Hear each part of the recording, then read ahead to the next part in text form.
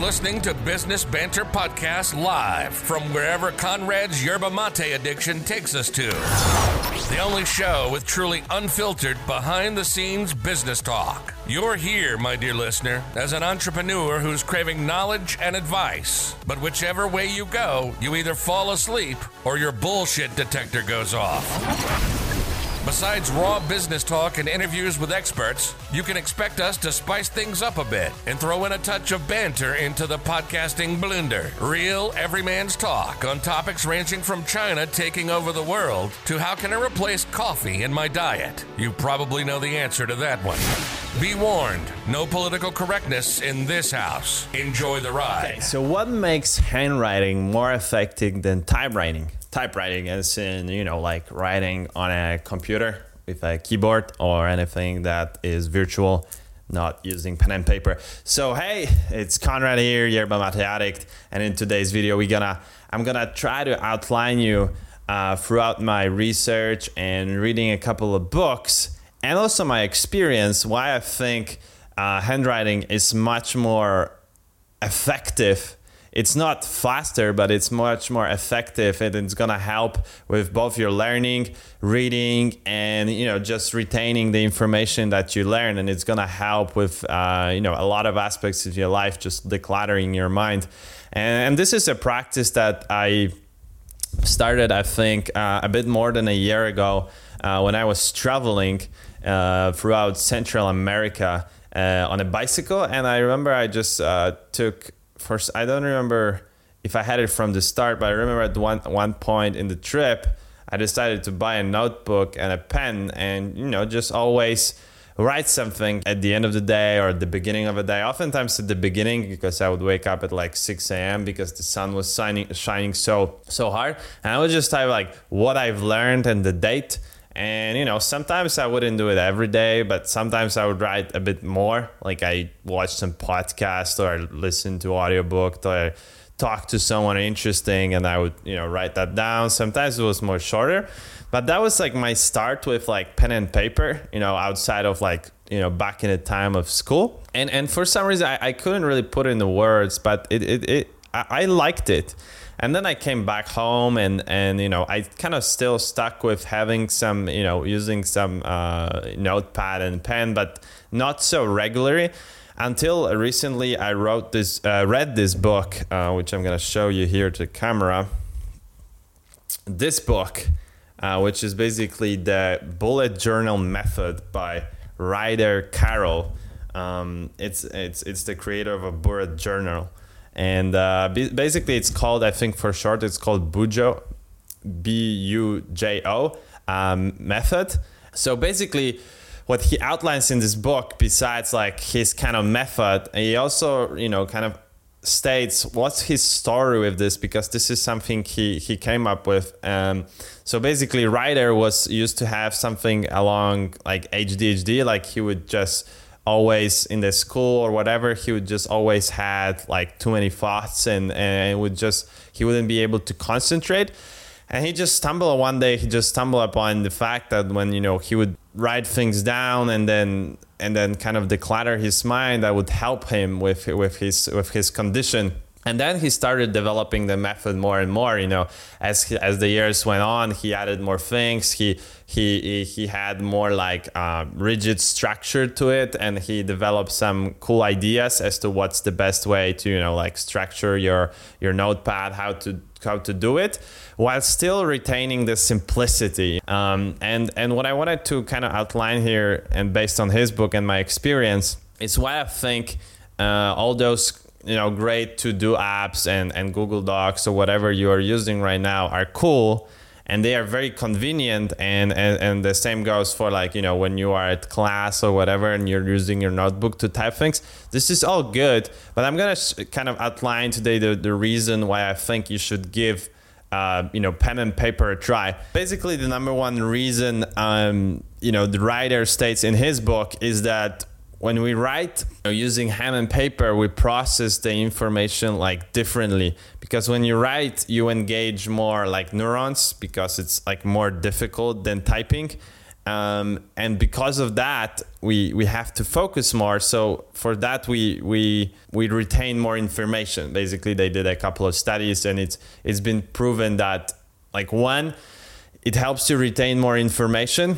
Two, it helps you then read faster. That's why, because of the practice of writing down letters, you also learn to recognize them faster. So then when you read books, it's gonna improve your reading ability. So it's gonna help you read faster. So you're gonna be able to read more books. And thirdly, because when you write, you are not able to keep up with how people speak, and you can't type it word for word, or how some people do it when they have a computer. They're just like someone's giving class or whatever, and they just type it word for word. Then you're not really processing the information. You're just like a medium, and then you just type it in. But when you write, you have to become strategic and economical, because you're not able to keep up. So you have to process the information in your brain and kind of squeeze the juice out of the information. So like someone said 3 sentences, and you have to write one to just summarize the point. And that helps you basically retain also more information. That also engages more neurons. So you make more connections between information. You make connections that wouldn't be there other way. So there's many advantages when it comes to purely, cognitively. And a great quote I think that I had there is that nowadays we mistake convenience for efficiency. And basically sometimes going slow is faster. And in this case, when I would say that typewrite, when you write by hand and pen, that also helps you to slow down and think to what you're gonna write down. What if that task that you kind of scheduled for yourself, if that even makes sense to do it. And this is something we don't really do nowadays too much, like in the this day and age where we constantly are fast. We're doing something, we are running, we are going from one thing to another, we are calling, we are doing 5 things in once. We almost never have time to really slow down and think if what we are doing is if it really makes sense, and what's the why behind the what.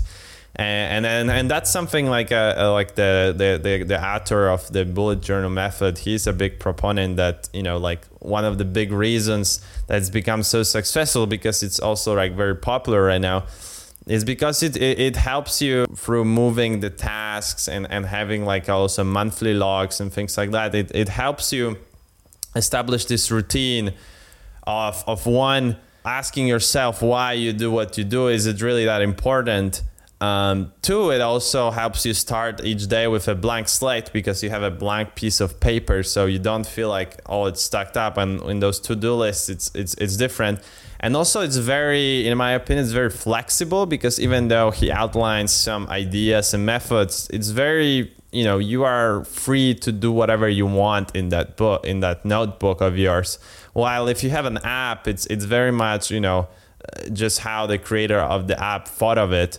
And some things you like, some things you don't like. Sometimes it's too, too difficult to grasp. It takes ages to really understand all the functionality. Sometimes it's too simple and you wish it had some other features.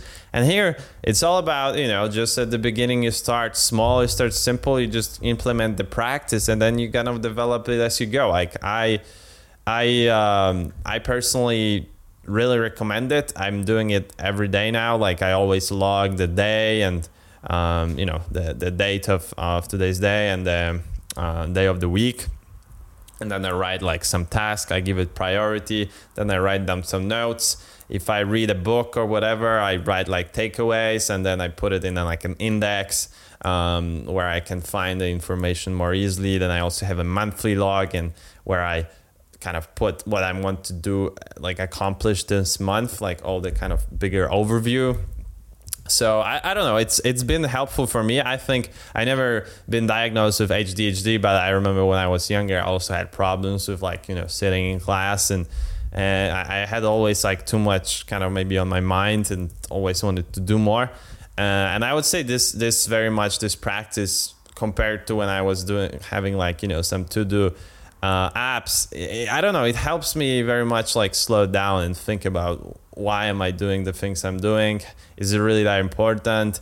What's going on with me? Write down some thoughts. And I just love, I don't know, I love the paper and I love the pen, even though now I even bought myself some fancy like fountain pen, but not necessarily, you don't have to. Just for me, it's just like cool, adds a bit of like this authentic touch to this whole exercise. So yeah, I definitely recommend this book if you want to get started with this. I mean, you don't need to, but I really love this book. I've read quite a bunch of books in the past couple of years, but this one, not even on just like, this category, but in general, this book is very well written. He kind of combines it also as a form of like meditation. So he kind of outlines, it's just like a mix of the practical advice of like how to do certain things with like more theoretical, like why behind it, how it helps, how it helped other people, why is it a form of meditation, why you need that in your life, how is it gonna help you. So I love like how it's combined, like the practice with the theory element and kind of like brainstorming. So I highly recommend this book.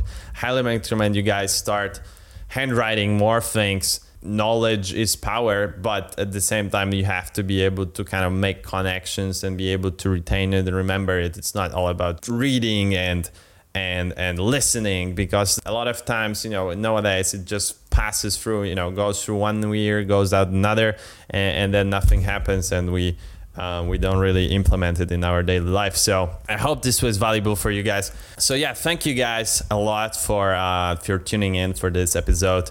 I hope this was helpful. Let me know your comments below. Like, what are your thoughts if you started your daily practice? If you have any experience with the Bujo method or the bullet journal method, if you've read this book, I would be curious to hear your thoughts if you like as well. And so thanks a lot. And I will see you in the next episode. See you. You've been listening to the Business Banter Podcast. If your immediate reaction after listening to this episode is either, fuck, that was some great advice, can't wait for more, where do I sign up? Or, man, I had the same idea in mind, but I assumed it's just me being weird. Thank you for sharing. Or, this bastard hurt my feelings, offended my delicate soul, and should be banned from the internet. Then it means we're on the right track, doing God's work. In that case, please like, subscribe, and do whatever is allowed by technology to support this show.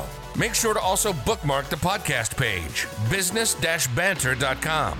If you'd like to voice your opinion, ask a question, or just want to connect, shoot us an email at conrad@killercoldemail.com. Until next time, my friend, stay vigilant.